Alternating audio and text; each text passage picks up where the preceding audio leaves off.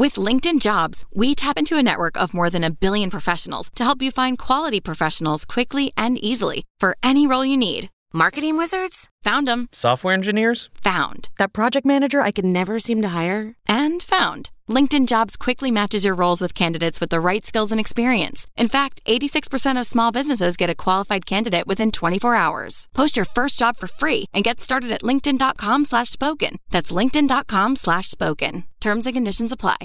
Hello, my name is Harold Hinthorn. I'm in the Rocky Mountain National Park. Okay. I need an Alpine mountain rescue team immediately. Okay, what's your main injury? Head injury. Concussion. Hey True Crime Besties, welcome back to an all-new episode of Serialously.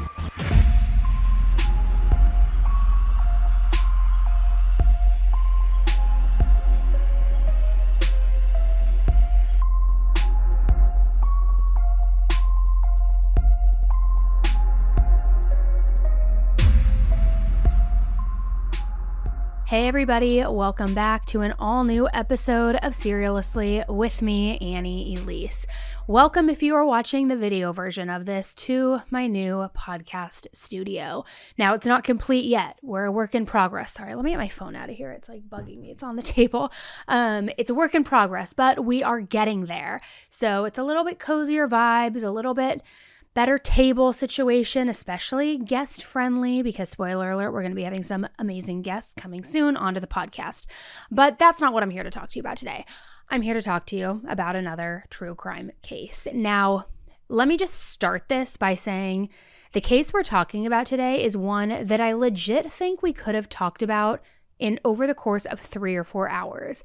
There are so many details, guys, in this case, and this guy is just like the freaking slimiest of slimeballs douche canoes out there.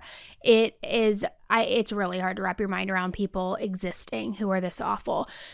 So we could have gone a lot longer, but I know that you don't have, hours on end to listen to me, even though I wish you did, but I condensed it a little bit. But as always, if you want the full, crazy ass deep dive, let me know. And we could definitely do that in the future and do it as a part 1, part 2, part 3, things like that. But I'm trying to give it just all to you at once so you could digest the case, know all of the big takeaways, and hang with me for an hour. So let's just get into it, guys. So on September 29th, 2012, a truly chilling phone call came into the 911 department. Hello, my name is Harold Hinthorn. I'm in the Rocky Mountain National Park. Okay. I need an Alpine mountain rescue team immediately. The caller continued, saying, "My wife has fallen off the north-south summit of Deer Mountain." And the caller was a man named Harold Henthorn.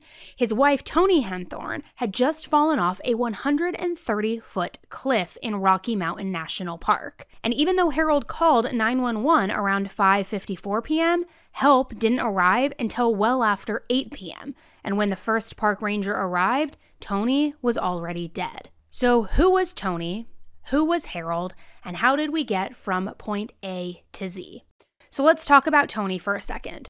Toni Henthorn was a true Southern belle through and through. She was born in Louisiana, but she was living in Mississippi and running a very lucrative ophthalmology practice when she first met Harold. Toni had been married once before to a dentist that she had met while in medical school, but since then, she focused on her career, her business, and her family, which consisted of her mom, her dad, and her 2 brothers. Toni's dad was in the oil industry since she was young, so her family was very financially stable. But Toni really wanted to make it for herself. She wanted to earn her own living. She wanted to be successful in her own right. That was something that was very important to her, and it was also something that she achieved as she became an ophthalmologist. Toni was well liked, and she had many friends. She had everything going for her, but the one thing that she felt like was missing in her life was a partner, the true love of her life. Her chance to have her own fairy tale, this one true love, this perfect happy ending, the dream, which many women hope for and envision for their future, and she wanted to start a family of her own. Now, because she had this dream, after Toni's first divorce, not being married was really hard on her. It hit her extremely hard.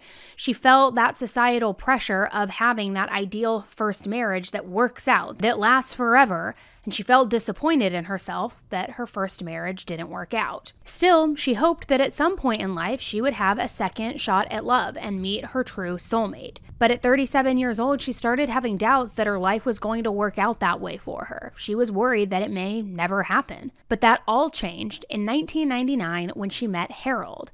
The two of them met on a Christian matchmaking dating site. And by all accounts, Harold checked all of the boxes. Plus, he was a very successful businessman who told Toni she would never have to work a day again in her entire life. She would be set for life with him. Now, of course, money wasn't really something that was important to Toni because she had come from money. She had her own money. She enjoyed working. But Harold was telling her, I'm set, I'm a businessman, I'm successful. You never even have to work again a day in your life if you don't want to.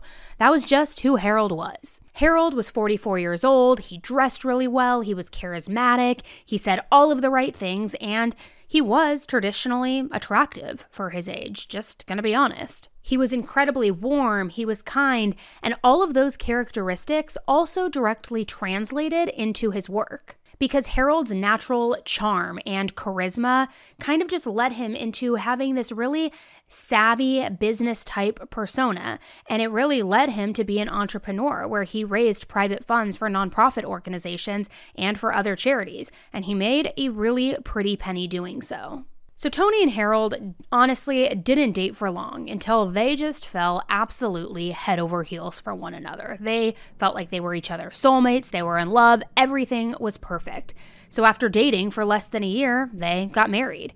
And then shortly after that, the two of them moved to Colorado. And a few years later, in 2005, they welcomed a daughter together, a daughter named Haley. So now fast forward 7 years to September 29th, 2012, when Harold called 911 after seeing his wife, the love of his life, his soulmate, fall off of a cliff. Now, Harold and Toni were only at Rocky Mountain National Park to begin with because Harold had planned it as an anniversary present and surprise trip to celebrate their anniversary. You see, Harold always planned something every single year on their anniversary, so this time he surprised Toni with this trip to Rocky Mountain National Park. This year, it was their 12th anniversary, and Harold really wanted to do something special for Toni. So Harold's idea was a weekend getaway to this national park, staying at the historic Stanley Hotel in Estes Park. Harold executed this surprise by showing up at Toni's work. He already had their bags packed. They were in the car. He told her he already had a sitter for their young daughter, Haley. He was sweeping her up, sweeping her away to go on this romantic getaway to celebrate their 12th anniversary together. And to set the scene for how romantic and how beautiful Rocky Mountain National Park is, it's one of Colorado's 4 national parks, and it's known for its diverse landscapes, the forested areas, to the alpine tundra. It's a really popular destination. It attracts millions of tourists annually, as a matter of fact. So during the second day of their getaway, the two of them decided that they were going to go for a hike together on the Bear Lake Trail. And they specifically wanted to hike this trail rather than other areas of the mountain because it was a relatively easy hike. And Toni had had quite a few knee surgeries in the past, so this was one of the more entry-level trails, if you will. They felt like it was something they could easily achieve given all of her knee surgeries, that it would be something that would be somewhat simple for her, and it would be the perfect setting to go on a hike. So when they arrived, they were all ready to go, but they noticed that the entry to the trail was a little too crowded. They were a little worried about how many people were planning on hiking that trail that day. However, they were already geared up, they were ready to do their hike, they were super excited about it, so then they decided to pivot their plans and to go and to hike Deer Mountain Trail, which was another trail but a little bit more of a difficult trail to hike. Because of the shift in plans, they also weren't starting this hike now until late in the afternoon, which anybody who is a hiker or has hiked in the past will generally say is a huge no-no. You never go in the late afternoon because, of course, things can happen. The elements change. It gets dark. It's way more high risk, and you should always try to go earlier in the morning.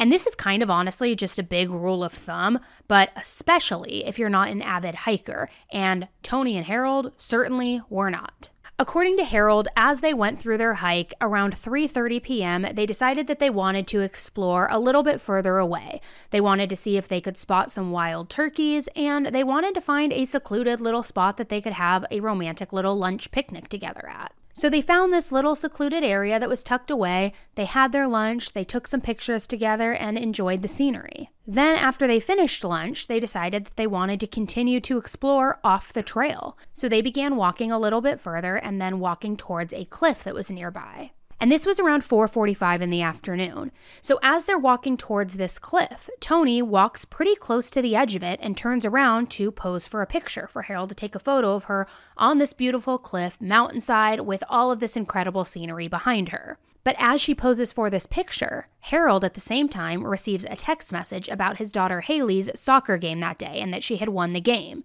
He was distracted by this message and had looked down, but when he looked up, he briefly saw a flash. And he froze right where he was because he realized that Tony had just fallen down the cliff. Harold absolutely panicked and he rushed down to get his wife Tony, which was actually a lot harder than it sounds. The distance that he had to go to reach Tony was extremely steep and rocky, and it actually took Harold about 45 minutes to even reach her.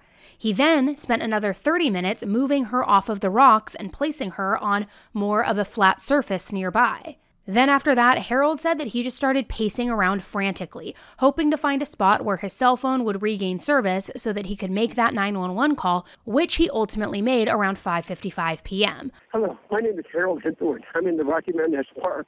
Okay. I need an Alpine Mountain Rescue Team immediately. Okay, what is your exact location?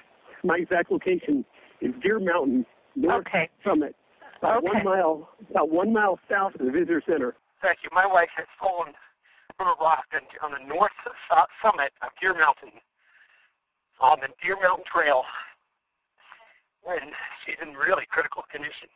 She's had a bad fall. How far did she fall, sir? 30, 40 feet, 30 feet. She is a white female, 50 years old, great health. She has respiration approximately 5 to 8 beats a minute. Her pulse is about between 60 and 80 beats a minute. Okay, what's your main injury? Head injury. Concussion. Breathing. No, she's not. She has not been conscious. She is breathing. Anywhere between 5 and 8 beats a minute now. Okay, and more about this fall, sir. Was it like a sliding fall, or did she fall, directly? I didn't see exactly. I was messing with one camera. She was messing with the other one. So you didn't see her fall? I didn't actually see. I mean, I saw the motion, but I didn't. Tell me you need some assistance doing some CPR. Any help you give me this year? Now, despite not arriving until after 8 p.m., like I had mentioned, the Rangers did respond very, very quickly to this 911 call. They made it to the trailhead by 6:15 p.m., so literally just 20 minutes after that call. But because Harold and Tony were not on the trail and they had been exploring off-trail, it made it really difficult for them to be found. So by the time park rangers actually found them, it was after 8 p.m., and Tony was already dead. And unfortunately, there was nothing that could be done because this place was so remote, so steep, and such a thick wooded area that landing a helicopter at night was just not going to happen. It was not possible. So park rangers told Harold that there was nothing that they could do for the night and that he needed to go home. However, before he could go home, park rangers knew that they needed to conduct a fatality investigation. One of the rangers that was looking in Harold's car found a map in the glove box, and this map had a picture of the park with the trail that they had taken highlighted on it. However, one thing they noticed on this map was super peculiar. On the map, there was a small X drawn on it, which also happened to be where Tony's body was found. Almost as though it was like a treasure map, and you see where the treasure is hidden, but this time we know it's not treasure, it's where Tony died. So it was an odd detail, but surely nothing super suspicious right off the top. So the next morning, park rangers came back to take pictures of the scene in the daylight. They also wanted to take measurements and really just analyze how this could have possibly happened. The rangers saw a huge pool of blood from where Tony initially fell to where Harold had brought her body to more of a flat surface. One park ranger saw one of Tony's shoes, a hiking boot, off to the side and also untied, which he thought was kind of weird. And he even said, and I quote, "Usually when someone falls down a cliff, their shoe doesn't become untied in the process." Additionally, Tony's diamond from her ring was missing. He also noticed the placement of Tony's camera and backpack, which were right beside her. Now, this struck him as extremely odd because during a fall, you don't typically expect everything to land in the exact same spot, and especially since there was a tree with freshly broken limbs that they identified as the impact site from when Toni fell. So how is she still holding on tight to all of her belongings as she's falling down the side of a cliff, and then she lands perfectly with her camera, her backpack, everything right beside her? Yet still in that fall, her shoe becomes untied, the diamond from her ring falls out, but everything else is still right beside her. Make it make sense. Make it make sense. And the Rangers couldn't make sense of it either, because they felt like it would be more likely that the items would be scattered rather than right next to her, especially since Harold had moved her body to that flatter surface. There was also evidence of a campfire near Toni's body, and investigators wondered when exactly Harold built a fire while on the phone and giving his wife CPR the entire time. Additionally, when one of the park rangers spoke to Harold about what had happened, he recalled the story about how he got that text message about Haley's soccer game right when Toni fell, and he showed the ranger the timestamp. It was 5:54 p.m. Yes, I said 5:54 p.m. because the only problem was Harold said it took him 45 minutes to reach Toni's body after she fell, if you remember. And then he had to go get phone service to be able to call 911, which we know that 911 call was at 5:55 p.m. So according to that timestamp, the 911 call took place just 1 minute after that text message had come through. Something smells fishy. So with all of this conflicting information, the park rangers gave the case to the ISB, which is also known as the Investigative Services Bureau, and they gave them the case for further investigation. And the ISB is pretty much like a branch of law enforcement that investigates crimes in national parks, since anything nefarious that happens in a national park is actually considered a federal crime, not a state crime. Now, if you're like me, when you hear all of these details, it sounds like this case sounds pretty much cut and dry, right? So if it sounds cut and dry to you so far, buckle up, guys, because if you think everything so far is damning evidence against Harold, you will not believe what investigators uncovered next. But before we get into that, I've got to do it. We're going to take a quick break and hear from today's episode sponsors. Microdosing. What is it? You know that just right feeling when your body and your mind are really at peace, like after a workout or a nice long shower, where you're relaxed, focused, and a little energized? Well, microdosing helps you get into that zone easier and stay there longer, which is exactly where I want to be, guys. Our show today is sponsored by Microdose Gummies. Microdose Gummies delivers perfect entry-level doses of THC that helps you feel just the right amount of good. I love how helpful these gummies are for me, and for me, I take half of a microdose gummy during the day. It really just helps me stay centered, fresh, as I get everything done on my to-do list. They also help me relax at night and really be present in the moment instead of always constantly worrying about things from that day or worrying about what's coming tomorrow. They've helped me so much. I used to have like a preconceived notion of what microdosing was, and it's because I was ignorant and didn't know, and now I know, and it has just really helped me tremendously. Microdose is available nationwide, and if you want to learn more about microdosing THC, go to microdose.com and use code AE. You can use that code to get free shipping and 30% off your first order. Links can be found in the show description, but again, that's microdose.com and use code AE to get free shipping and 30% off your first order. Did you know that your temperature at night can have one of the greatest impacts on your sleep quality? If you wake up too hot or too cold, I highly recommend that you check out Miracle Made's bed sheets. Inspired by NASA, Miracle Made uses silver-infused fabrics and makes temperature-regulating bedding so that you can sleep at the perfect temperature all night long, guys. Now, Miracle Sheets are also luxuriously comfortable without the high price tag of other luxury brands, and they feel as nice, if not nicer, than sheets used by some 5-star hotels. Trust me, I've stayed in some, and these sheets are better, guys. Miracle Sheets are the perfect gift, too, for your spouse, your friends, or family. I mean, who doesn't want better sleep and luxurious feeling bed sheets? Obviously, it's a no-brainer. And since these come with 3 free towels, you get 2 gifts in one, just in time for the holidays. It is perfect. So go to trymiracle.com/AE to try it today or to gift it to someone special this holiday season. And we've got a special deal for our listeners. Save over 40%. And if you use our promo code AE at checkout, you'll get 3 free towels and save an extra 20%. Miracle is so confident in their product that it's backed with a 30-day money-back guarantee. So if you aren't 100% satisfied, you will get a full refund. Upgrade your sleep with Miracle Made. Go to trymiracle.com/AE and use the code AE to claim your free 3-piece towel set and save over 40% off. Again, that's trymiracle.com/AE to treat yourself, a friend, or a loved one this holiday season. Okay, so they have all of these conflicting reports. They have timestamps that aren't matching with the phone call, with Harold's story. They have Toni's personal belongings that are right by her person, even though she had been moved, according to Harold, and yet her diamond is missing from her ring, her shoes untied. Nothing is making sense, right? And Toni's family still had to be notified of what had happened to her. And when Toni's family found out what happened, they were, of course, very, very devastated. And they really struggled to understand how something like this could happen in the first place. They also did not understand why Toni was out on that trail. They knew Toni wasn't a hiker. They also knew that she had had multiple knee surgeries in the past, like I had mentioned. So hiking on a strenuous trail on this extremely steep and rocky part of a mountain was definitely not Toni's idea of some sort of romantic getaway, and her family knew that. It also was their 12th anniversary, so while I get that sometimes maybe you do something that isn't in your wheelhouse because you want to appease your spouse or your partner, this isn't like they just met and they were dating and she was trying to play cool girl and pretend she had the same hobbies as him. They'd been married 12 years. She could have easily been like, no, this ain't my cup of tea, why am I doing this? Rather than just humoring him.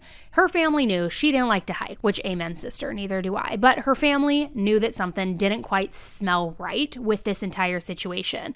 But nonetheless, now they just had to deal with the fact that this was just some freak accident and that she did go hiking with Harold and had this freak accident falling off the side of a cliff and was now dead. So after Toni's death, and once Harold returns back home away from this national park hotel getaway campsite, investigators went to Harold and Toni's home because they needed to speak with Harold, right? They needed to get more information.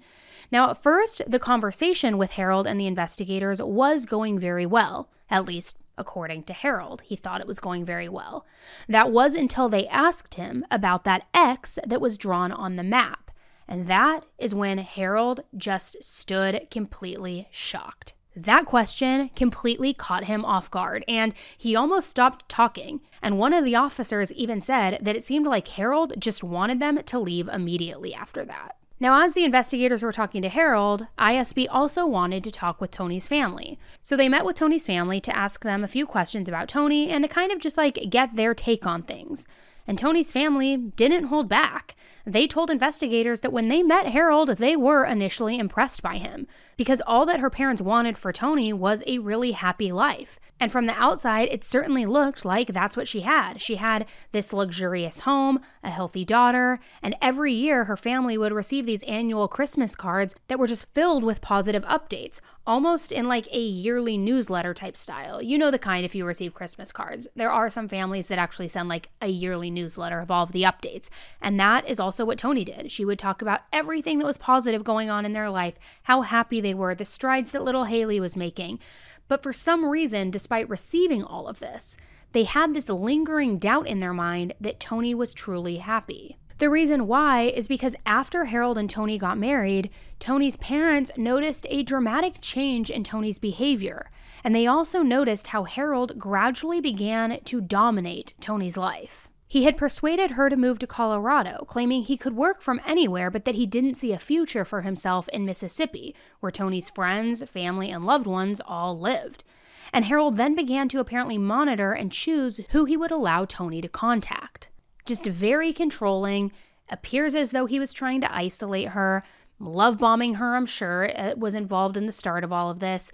And then also once they moved, despite Harold's immense wealth, he always made excuses as to why he couldn't travel back to Mississippi with her whenever she would go. And Toni would go back to Mississippi often to visit her parents, because them visiting Toni in Colorado became very challenging for her parents after both of them experienced mild strokes. So not only do you have all of that, but also Harold's behavior during some phone calls was also a huge red flag. You see, once Toni moved to Colorado, her phone calls with her mother were never private. Harold never explicitly told Toni that she couldn't talk alone, but it was always him who answered the phone.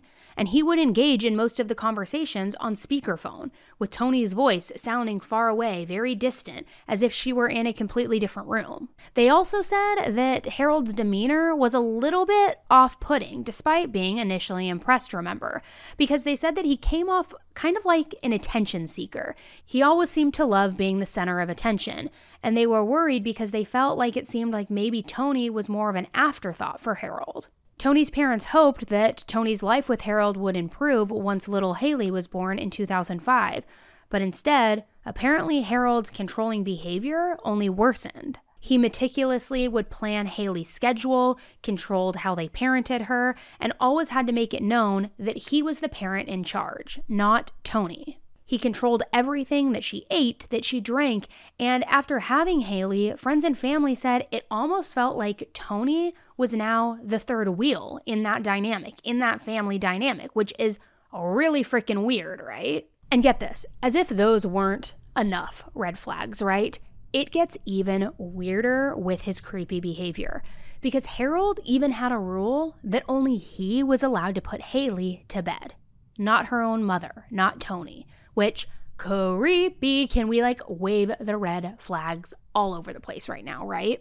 He even went as far as calling it special daddy-daughter time.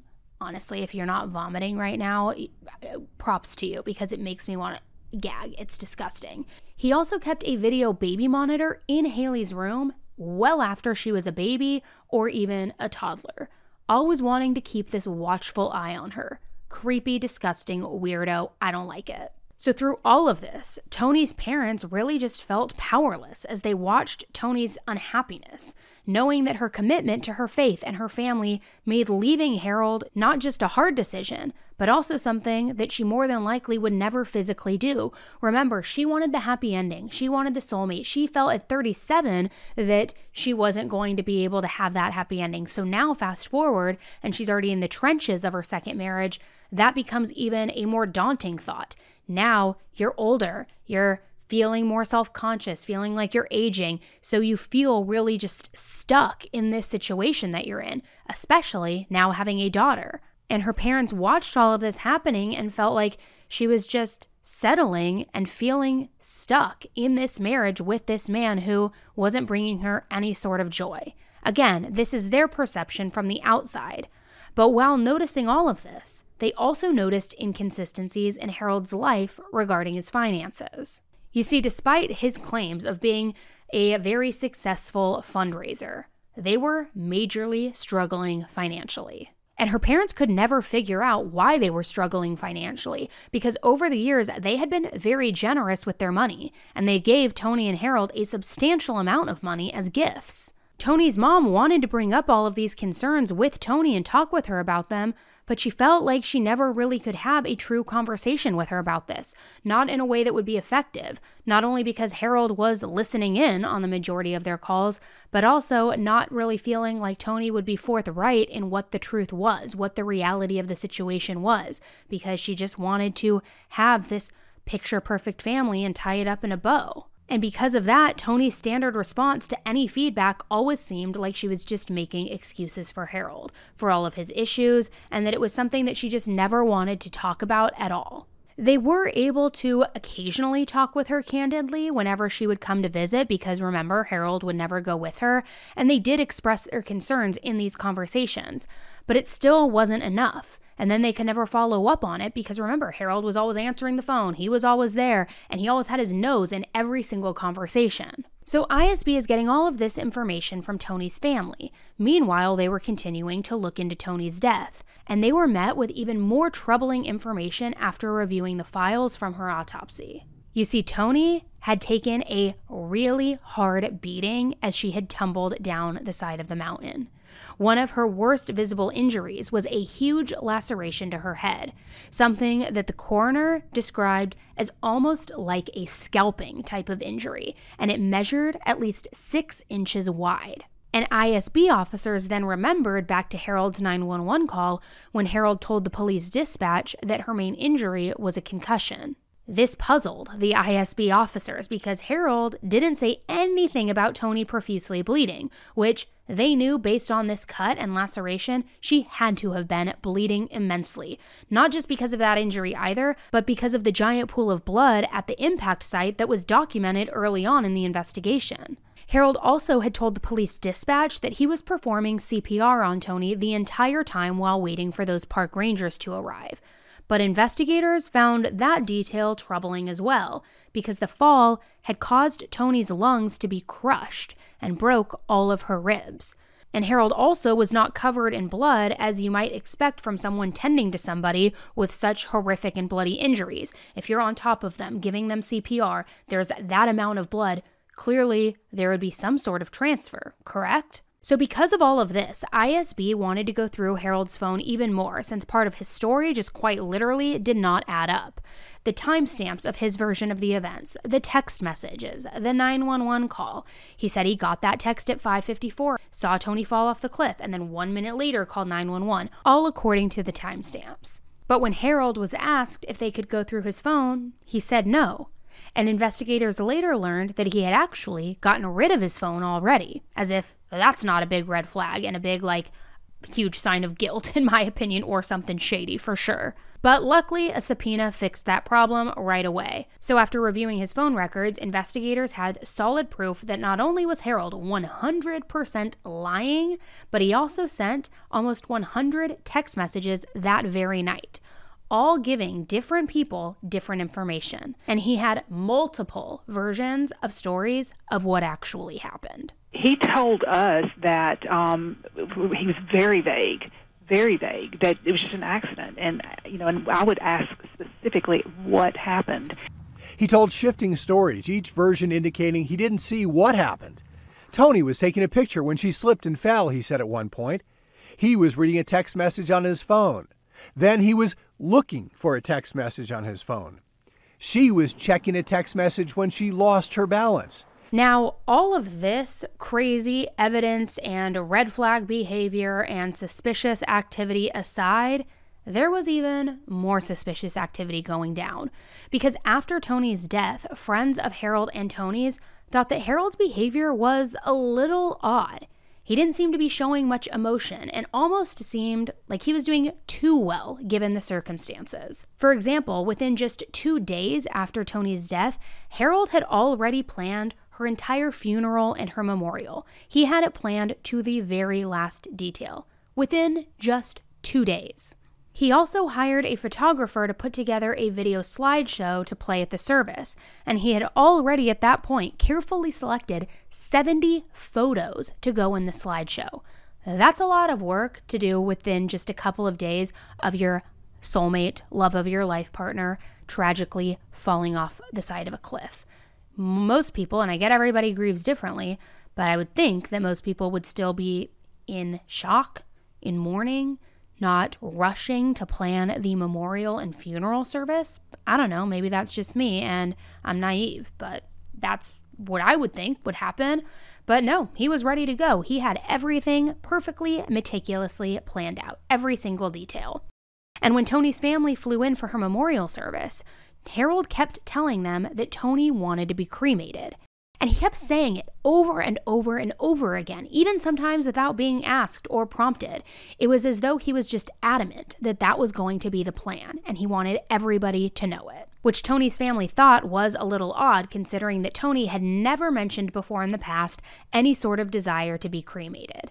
So Harold's bizarre behavior didn't stop there either. He had planned out Toni's memorial so much that he even created a seating chart for everyone, placing Toni's family at the very back of the seating chart. Yeah, you heard that right, at the back, her own family. That even left some of Harold's friends very uncomfortable, saying that it felt weird that somehow in just 36 hours after his wife died, he had all of these memorial arrangements planned so quickly.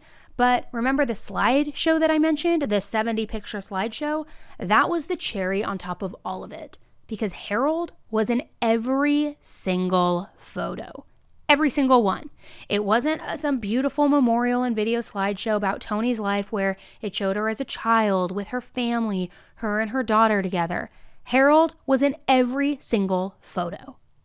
Ugh, gross. One friend even said, It was like Toni's life started when she got married to Harold. And I thought how insulting and hurtful this must have been for Toni's family. And Harold didn't cry or even appear to be in mourning at all. He seemed more angry that there was an investigation going on. And he was even overheard saying Toni had to go and get herself killed on federal lands, as though he was annoyed by this. He was inconvenienced by her death. People that knew Harold for a long time were pretty disturbed by his behavior. And I mean, honestly, how could they not be?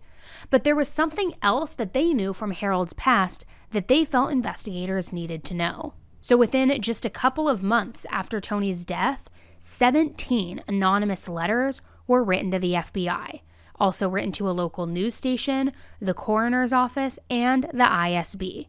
And all of the letters said the exact same thing. Something's not right here. Toni's death needs to be investigated more. And not only that, guys, but this was the second time that one of Harold's wives had died, and died from a suspicious incident where the circumstances were eerily similar. It's like the staircase murders walked so Harold could run. I mean, it is so eerily similar. So get this. Harold had been married once before. He was married to a woman named Lynn Rochelle.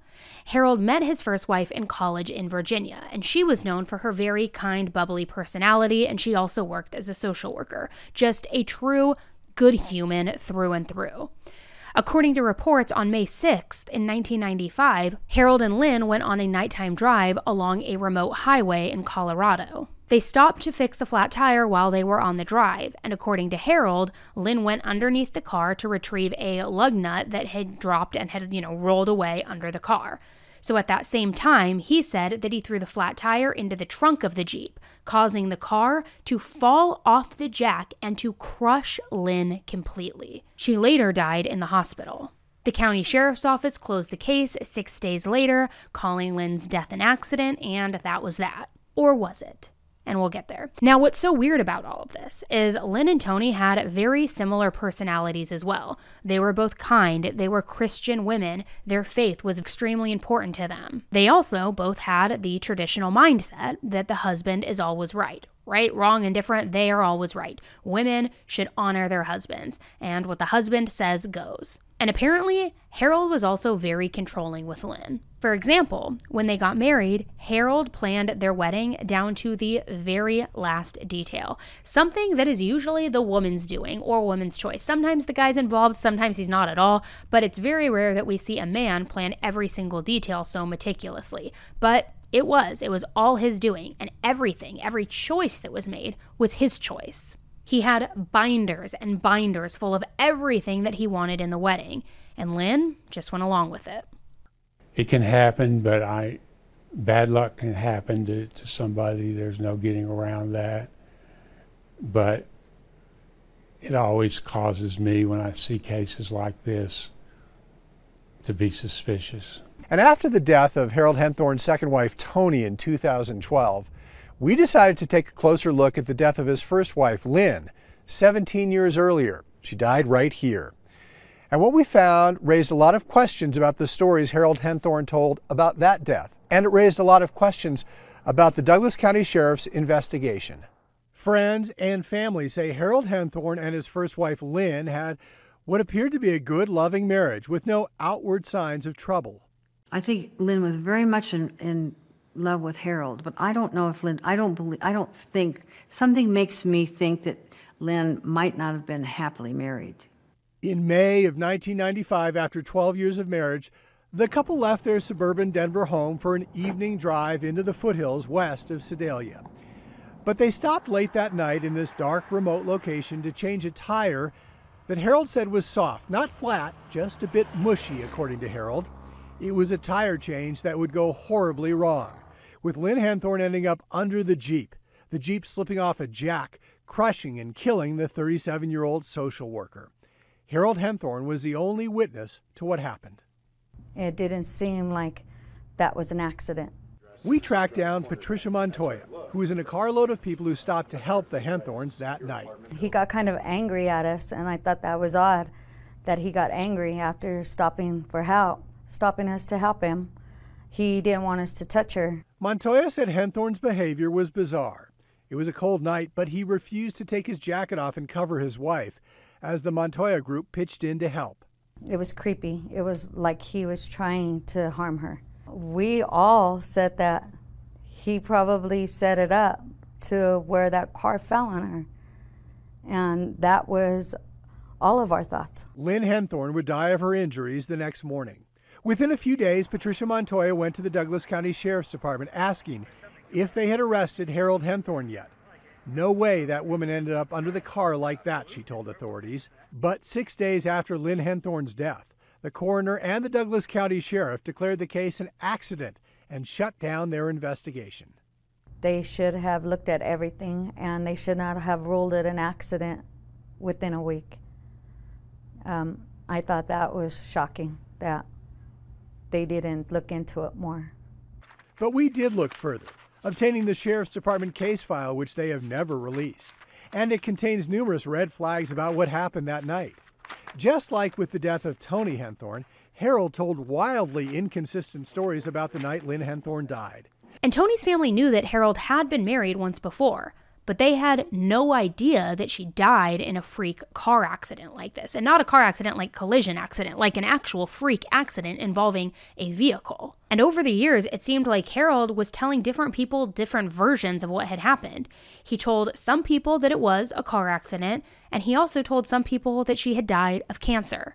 I mean, kind of opposite ends of the spectrum, right? And it's never a good sign when somebody is making up multiple different versions of events and storytelling.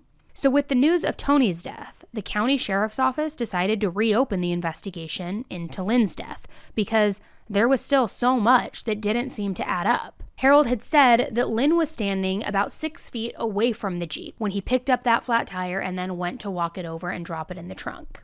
And according to him, the time it took him to get that tire and then walk to the back of the Jeep, Lynn had somehow walked right up to the Jeep, dropped the lug nuts, those rolled underneath the Jeep, and then she went onto the ground searching for them underneath the Jeep. In that short walk of him taking the tire to the trunk, he also says that she inched her body underneath the brake rotor. And then when Harold threw the tire in the back of the trunk, the jack somehow malfunctioned and wasn't working and it failed and it just crushed her body underneath the car. Well, there were a few problems with that story. When investigators took a second look at this case, they realized there wasn't even enough time for Lynn to have done this the way that Harold had described.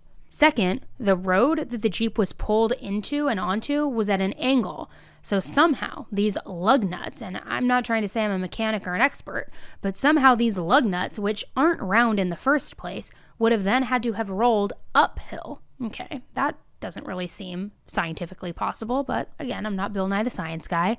But he also said that he had tried to use the Jeep jack, but that it didn't work, so he had used a second jack that he happened to have in the trunk, which was a boat jack. Something that wasn't at all safe to change a car tire with. Obviously, it's a boat jack. So investigators are seeing all of this and realizing, like, okay, the math ain't mathin', right? So they decided to hire an accident reconstructionalist to basically try to recreate what Harold had said happened that night to see if it really actually could happen that way. And surprise, surprise, it could not have happened that way. They threw the tire in the back of the Jeep, they pushed the Jeep, and of course, nothing was happening. None of it. The Jeep wasn't falling. The jack wasn't failing. So this led them to believe that the only way that this could have happened is if Harold had physically undone the jack while Lynn was underneath the car. So with this information, the ISB knew that they had a major case here, and they took all of this information to federal prosecutors. Meanwhile, for a year after Tony's death, her family had remained very close to Harold because they were concerned for Tony's daughter Haley's safety. So they pretended that they were on Harold's side, that they believed him, and they did this out of fear of what he might really be capable of and what he could possibly do to Haley, or if he could abduct her or take her. She was now 8 years old, and they were worried what he could possibly even do in a moment if he felt like he was backed into a corner. They didn't know what he was capable of. So they stayed very, very close to him, and it was all about to unravel. Now I'm feeling a little parched, guys, so I'm going to take a quick drink of water. We're going to hear from the final sponsors of today's episode, and then we're going to talk about the shitstorm that was about to come. I told you about recently how I changed my makeup routine and how it totally upped my confidence with how I'm doing my makeup. I feel like I'm young, I'm on trend, I'm looking better, and I've stuck with it. And I've used these great tips from Bobbi Brown herself, all thanks to Masterclass. It's like Masterclass instructors are your own personal mentors, and they're going to help you reach the next level. Whether you're watching Masterclass on TV, listening in audio mode, or in the app, or on their site, the quality really speaks for itself. Some people wonder, how much would it cost to take a one-on-one class from the world's best? Easily hundreds to thousands of dollars, right? Well, with Masterclass annual membership, it's just $10 a month, guys. $10 a month. Memberships start at $120 a year for unlimited access to these one-on-one classes with all 180 plus classes, with new classes added every month, just like Bobbi Brown's class, which I've now learned how to do makeup on my hooded eyes and makes them look so much bigger. It gives me like Amanda Seyfried. Seyfried, how do you say her last name? It gives me vibes of her. You know, she has like the big eyes, you know, Karen from Mean Girls. Come on, you know. But these tips have helped me disguise my under eye circles based on strategic contouring placement that Bobbi Brown has taught me. Now my hooded eyes. I mean, I'm just learning all the things. I always thought it was gimmicky, but guys, it's actually so good, and I've already learned so much. Learn how to build an empire with Kris Kardashian or cook elite meals with Gordon Ramsay. You can boost your confidence and find practical takeaways that you can apply in life, at work, wherever. So this holiday season, give one annual membership and get one free at masterclass.com/AE. Right now, you can get 2 memberships for the price of one, all at masterclass.com/AE. Masterclass.com/AE. Offer terms apply. I personally have struggled with some form of debt for as long as I can remember. I finally started getting a grasp on it lately, but I remember when I would literally lose sleep and be physically sick to my stomach, worrying about how I was going to pay all my bills, pay off all of my debt. And how many of you wish that there was a better solution to paying off your debt? Well, today's sponsor, PDS Debt, has customized options for anyone struggling with credit cards, personal loans, collections, or medical bills. With rising interest rates and the cost of living at an all-time high, now is the time to finally take initiative with your debt. If you're making payments every month on your debt and your balances are not going down, this program is for you. PDS Debt rolls all of your monthly payments into one low, interest-free monthly payment. And everyone with over $10,000 or more in debt qualifies, and there is no minimum credit score required. Bad and fair credit is accepted. Save thousands in interest and fees and pay off your debt in a fraction of the time. I really wish I knew about this program sooner, guys. It would have totally helped me and changed things for me. And right now, PDS Debt is offering a free debt analysis to you. It only takes 30 seconds. Head over to pdsdebt.com/save to get your free debt assessment today. That's pdsdebt.com/save for your free assessment. pdsdebt.com/save. All right, guys, we are back. So now everything's kind of coming undone. Harold's lies are really unraveling. People are looking into his first wife's mysterious death. It is not looking good for Harold. Meanwhile, park rangers took the prosecutors out to the cliff where Tony had fallen. And this was done just to further illustrate how bizarre, unnecessary, and dangerous that trail that Harold and Tony took really was. This wasn't just off the beaten path. This was literally crawling over boulders at a 60-degree angle to get closer and closer to the edge of the mountain. And just to play devil's advocate, even if the scenery was just so incredibly beautiful and there was such a beautiful view and you wanted to take a photo there, you literally could get that exact same view over 100 feet away. There was no need to be climbing over these boulders to get right on the edge. Absolutely unnecessary. So when they got there, they were able to see firsthand how she fell almost 15 stories. And they said once you're at that site that there is not a shadow of a doubt after seeing it that the only reason that somebody would go to that exact spot would be to kill someone. But still, your thoughts and certain circumstantial evidence, it certainly isn't enough to charge anyone. So Harold was still a free man, and he wasn't charged. It wasn't enough. Yes, it was damning, but again, it was only circumstantial evidence. There also wasn't an eyewitness for Tony's death. It was really just the digital footprint and Harold's word that they had to go off. So they worried that maybe they wouldn't be able to prove to a jury that Tony was pushed and that she didn't just fall. However, prosecutors were determined to find a way to connect all of the dots, because now they were also very hyper-focused on his daughter Haley's safety. Investigators began to dig deeper and deeper, and eventually they saw a pattern. Harold had taken out a $300,000 life insurance policy on his first wife, Lynn, and this policy was taken out 1 year before she died. Now get this, according to the policy, if Lynn died in an accident, Harold would receive double the amount of money, which he did, $600,000. So now that they were armed with this information, they wanted to look in and see if Toni had a similar policy set up that was taken out in her name. And sure enough, she did. And not just one policy. There were 3 policies taken out in Toni's name, totaling to around $4.5 million. I always say, guys, the insurance policies, the Google history, and the phone records will get you every time. That is a big red flag. You're taking out a life insurance policy on your spouse and then they go missing or they die like 6 months, a year later, sometimes even honestly like a month after they take out the policy. But you know what? I love it because these criminals are just so stupid that they eventually are the ones who solve their own case. It's unbelievable.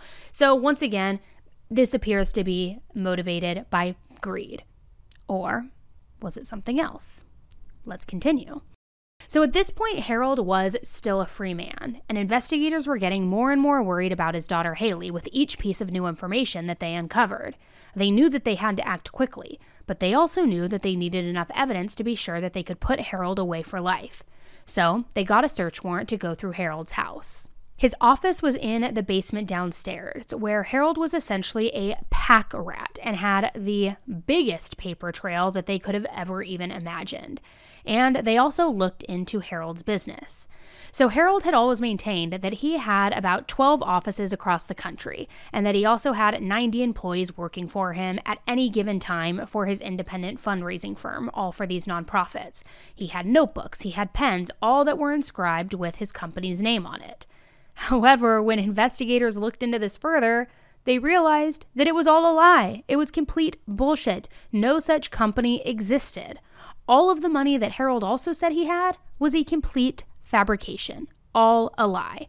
There was no business registered to him in Colorado or in any other state for that matter.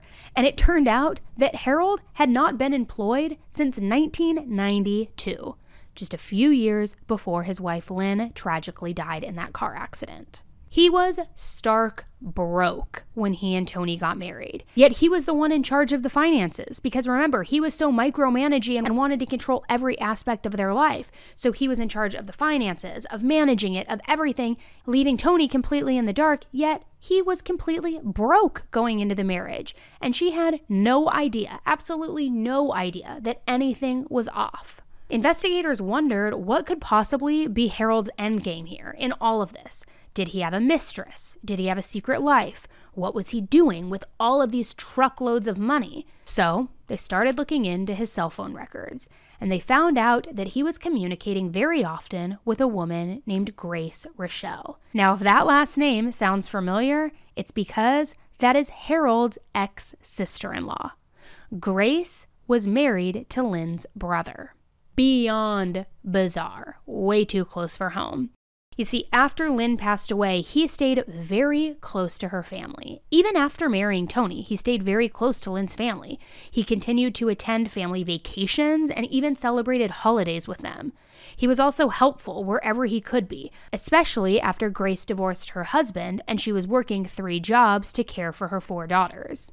In fact, he was so close with Grace that in 2009, he actually convinced her to take out a life insurance policy that named her daughters as beneficiaries, just in case something happened to her, so that the girls would of course be taken care of. And Grace, unsuspecting of anything shady or ulterior motives, she was just so beyond thankful to Harold for helping her in this way, helping her, air quotes. However, this budding friendship, this weird friendship, relationship, situationship, I guess I'll call it, this all came to a head because when Grace said that she was thinking about moving to Texas for a new job, Harold got very angry and his controlling side immediately came out. He wanted her to move to Colorado.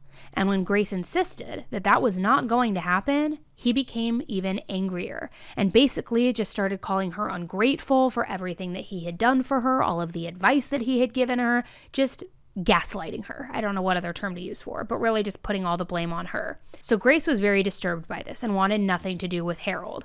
But that didn't stop him from relentlessly calling her and texting her over and over and over again.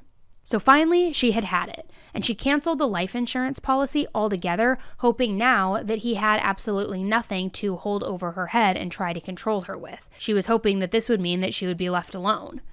Because of how often he and Grace had talked, investigators came to her to make sure that she wasn't a mistress or involved in Tony's death in any way. And they quickly realized that she was not involved, not at all. And not only that, but the policy that Grace thought that she had canceled was not canceled at all. They pulled the records from the insurance company, and Grace still had a $400,000 life insurance policy out in her name, and the beneficiary was not her daughters. It was none other than Harold Henthorn. He had forged Grace's signature. So now you've got 3 women, 2 who seemingly were victims of Harold, 1 a victim certainly of Harold's, but luckily still alive. So investigators started looking into the other women that Harold could have possibly victimized over the years, since he clearly had a type. He had these Christian women that he believed that he could control, and the women all said the same thing, that he was controlling, he was scary, and he actually had pinned one against a wall until she admitted that he was correct in the situation. Just extremely alarming and straight up terrifying behavior. He wants to feel like he's the man, he's in charge, he's the tough guy, which you are just such an ultra loser. Like, get a job, my man. But investigators still needed more in all of this. So then Tony's mom told them about an incident that occurred in May of 2011 when Harold threw a very heavy beam off of a deck that he was repairing at the couple's vacation cabin near Grand Lake, Colorado. The beam struck Tony in the back of the neck and the upper back, injuring her neck pretty badly. Tony said that Harold said that one of the floodlights was broken, and for some reason Harold wanted her to go and clean up the glass that was outside. This all at 10 o'clock at night, by the way. So while she was down below the deck, she bent down to pick up that glass when she was then hit in the back of the head and in the neck. Harold called 911 and Tony was taken to the hospital. But everything happened so fast that she didn't even know what had happened to her. Tony's cervical spine was fractured, and Tony told her mom that if she hadn't bent down, she believes that she actually would have died. Now, this was 1 year after the 3rd life insurance policy had been taken out on her, and prosecutors now believed this was actually Harold's first attempt to kill her. Based on Harold's cell phone records, prosecutors were able to see that Harold's cell phone actually pinged up in that area of Estes Park where all of this went down, from his home and back, pinging all along the way 8 times. 8 times in the weeks leading up to Tony's death, which would indicate that he was sussing out the situation, trying to find the perfect place to kill her, staking out the scene, getting familiar with the territory and the terrain. Why else are you going back and forth 8 times in the weeks leading up to her death? Make it make sense.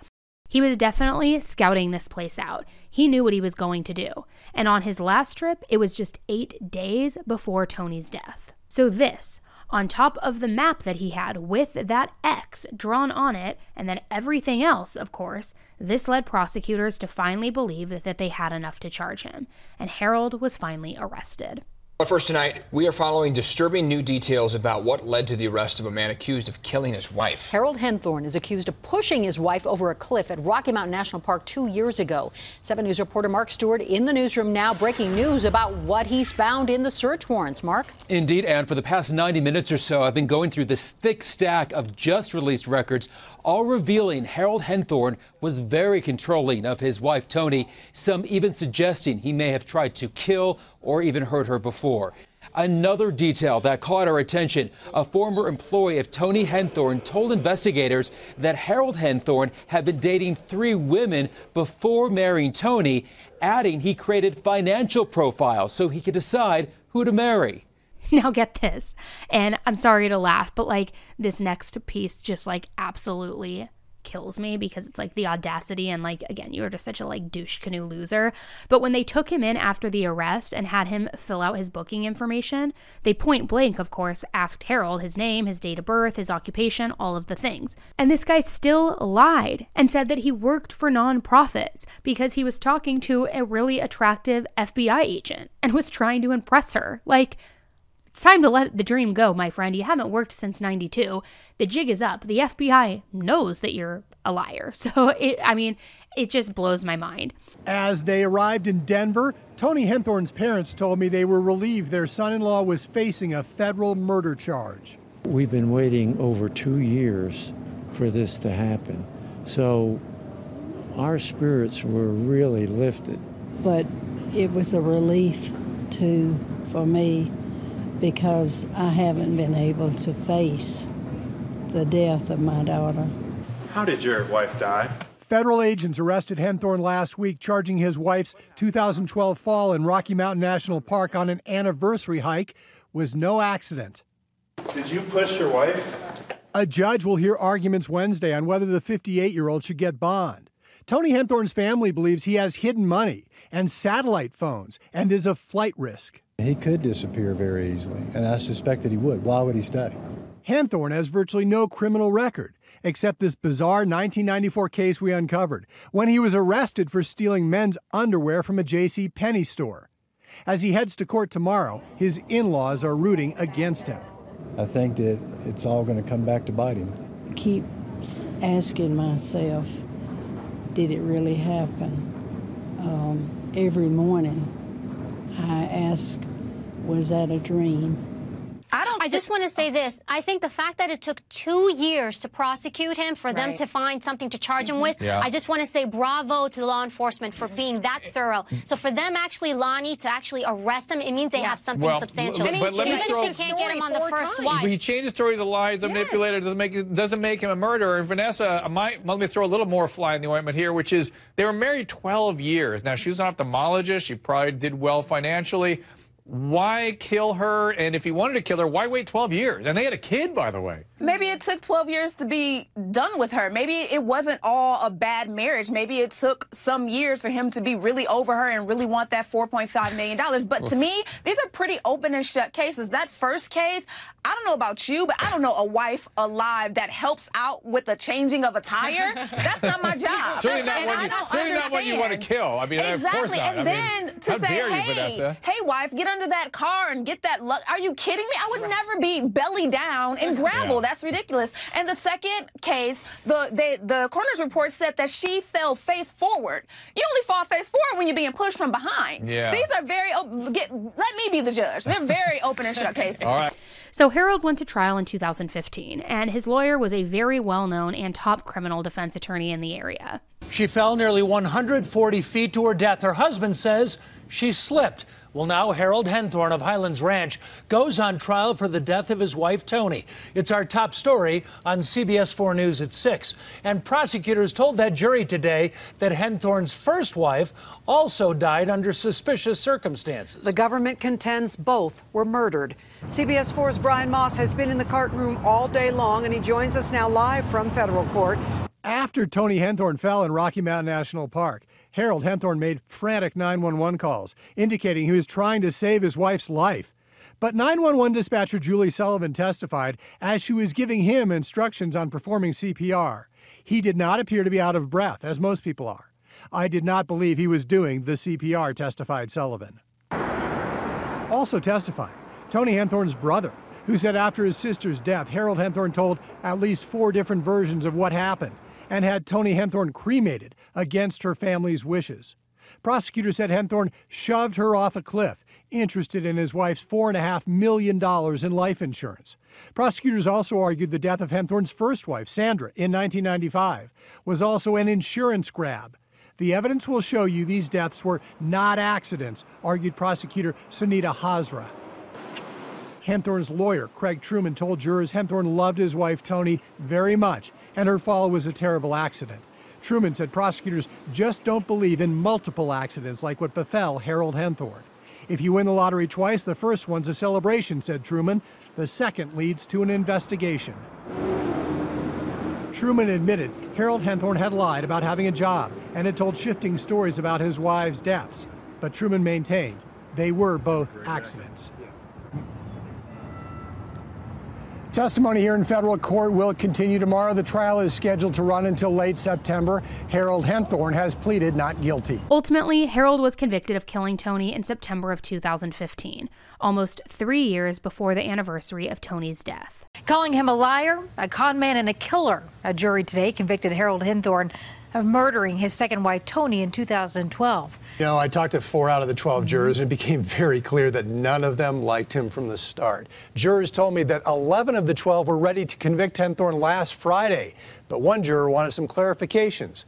So today, after about 10 hours of deliberation, the jury handed down its guilty verdict. Good job. The guilty verdict met with emotion outside the courthouse. Harold viewed women as that they were property. I don't think that he ever viewed them as people. And when he had gotten what he needed out of them, they were discarded.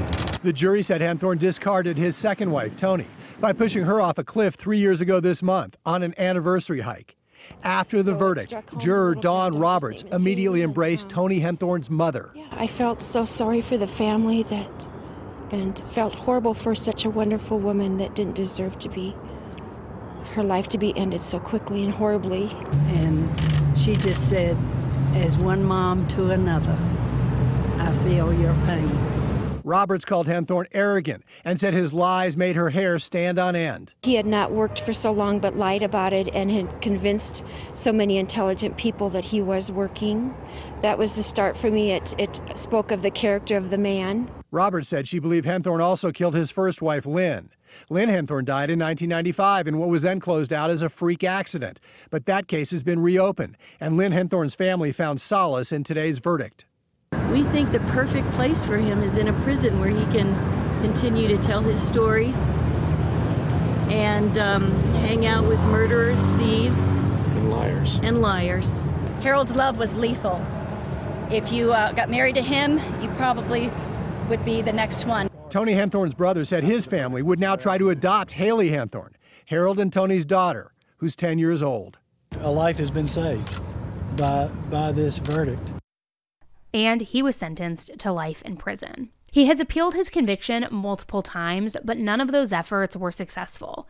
The 10th U.S. Circuit Court of Appeals made the decision to uphold Harold Henthorn's murder conviction yesterday.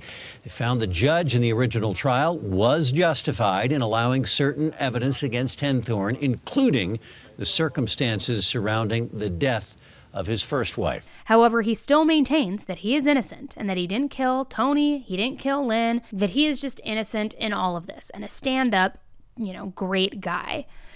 Lynn's cause of death was eventually ruled as indeterminate, but her family feels like Harold 100% killed her. They also feel like Lynn's story played a role in helping convict Harold for murdering Tony and that was a form of justice for Lynn. Little Haley, Tony's daughter, now lives with one of Tony's brothers. He and his wife are raising her, and Hulu actually did a 4-part docuseries on this case, and I highly recommend watching it. It's called Wild Crime, and in that series, a criminologist basically says that Harold is one of the most scary types of psychopaths because he isn't the kind that hurts strangers, no, but instead, he hurts those closest to him. She also believes that Harold's controlling behavior over everything that Haley did, what she ate, what she drank, what she did, was so that he could almost raise her in his likeness. Really creepy. This is a wild one. Like I said at the top of the episode, guys, it goes so deep that I could honestly be here for hours talking to you about it because there are just so many little nuances in the case. I just don't ever really do a part 1, 2, or 3 because I feel like people prefer to digest it in one sitting. I know personally for me, I do. But if that's not the kind of thing you dig, and if you do want multiple parts on different cases in the future, just let me know in the Q&A section on Spotify or in the review section on Apple Podcasts. This was a wild one today, guys. I know I kind of got a little wild in it. As I was telling you this case, it's just I have a lot of feelings about Harold. He is just such a I just hate people like this, like the audacity. But again, I am very happy that he is a moron in the sense that like there was so much evidence that his timestamps didn't line up, that he had the X on the map, that all of the things, the history, this life insurance policy. It's like you told on yourself, bro. And now you're trying to appeal it, saying you're innocent. Nobody's believing you, my guy. Anyways, thank you so much for tuning in to another episode of Serialously with me, Annie, and thanks for checking out my new set. Hopefully the audio quality is good. I'm going to be tweaking things still over the next couple of weeks, so any feedback is always appreciated, of course. But I appreciate you guys hanging with me and hearing the story today, hearing the case, and hearing about Lynn and Tony and loser-ass Harold. So until the next one, guys, make sure that you are subscribed and following the podcast if you're not already so that you get notified of new episodes as they drop. And we always do our headline highlights throughout the week, giving you all the updates happening this week in true crime, so check that out too. And as a reminder, you can always get ad-free bonus episodes that are exclusive to Apple subscribers and Patreon signups, so I'll leave that link in the show notes below, but you can get ad-free bonus episodes, merch discounts, all of the things. So if you're interested in that and just want a little bit more of your true crime fix, head over there and you can choose what you want or choose what you don't want. All right, thanks again, guys, and until the next one, stay safe, and I will talk with you true crime besties very soon. Bye.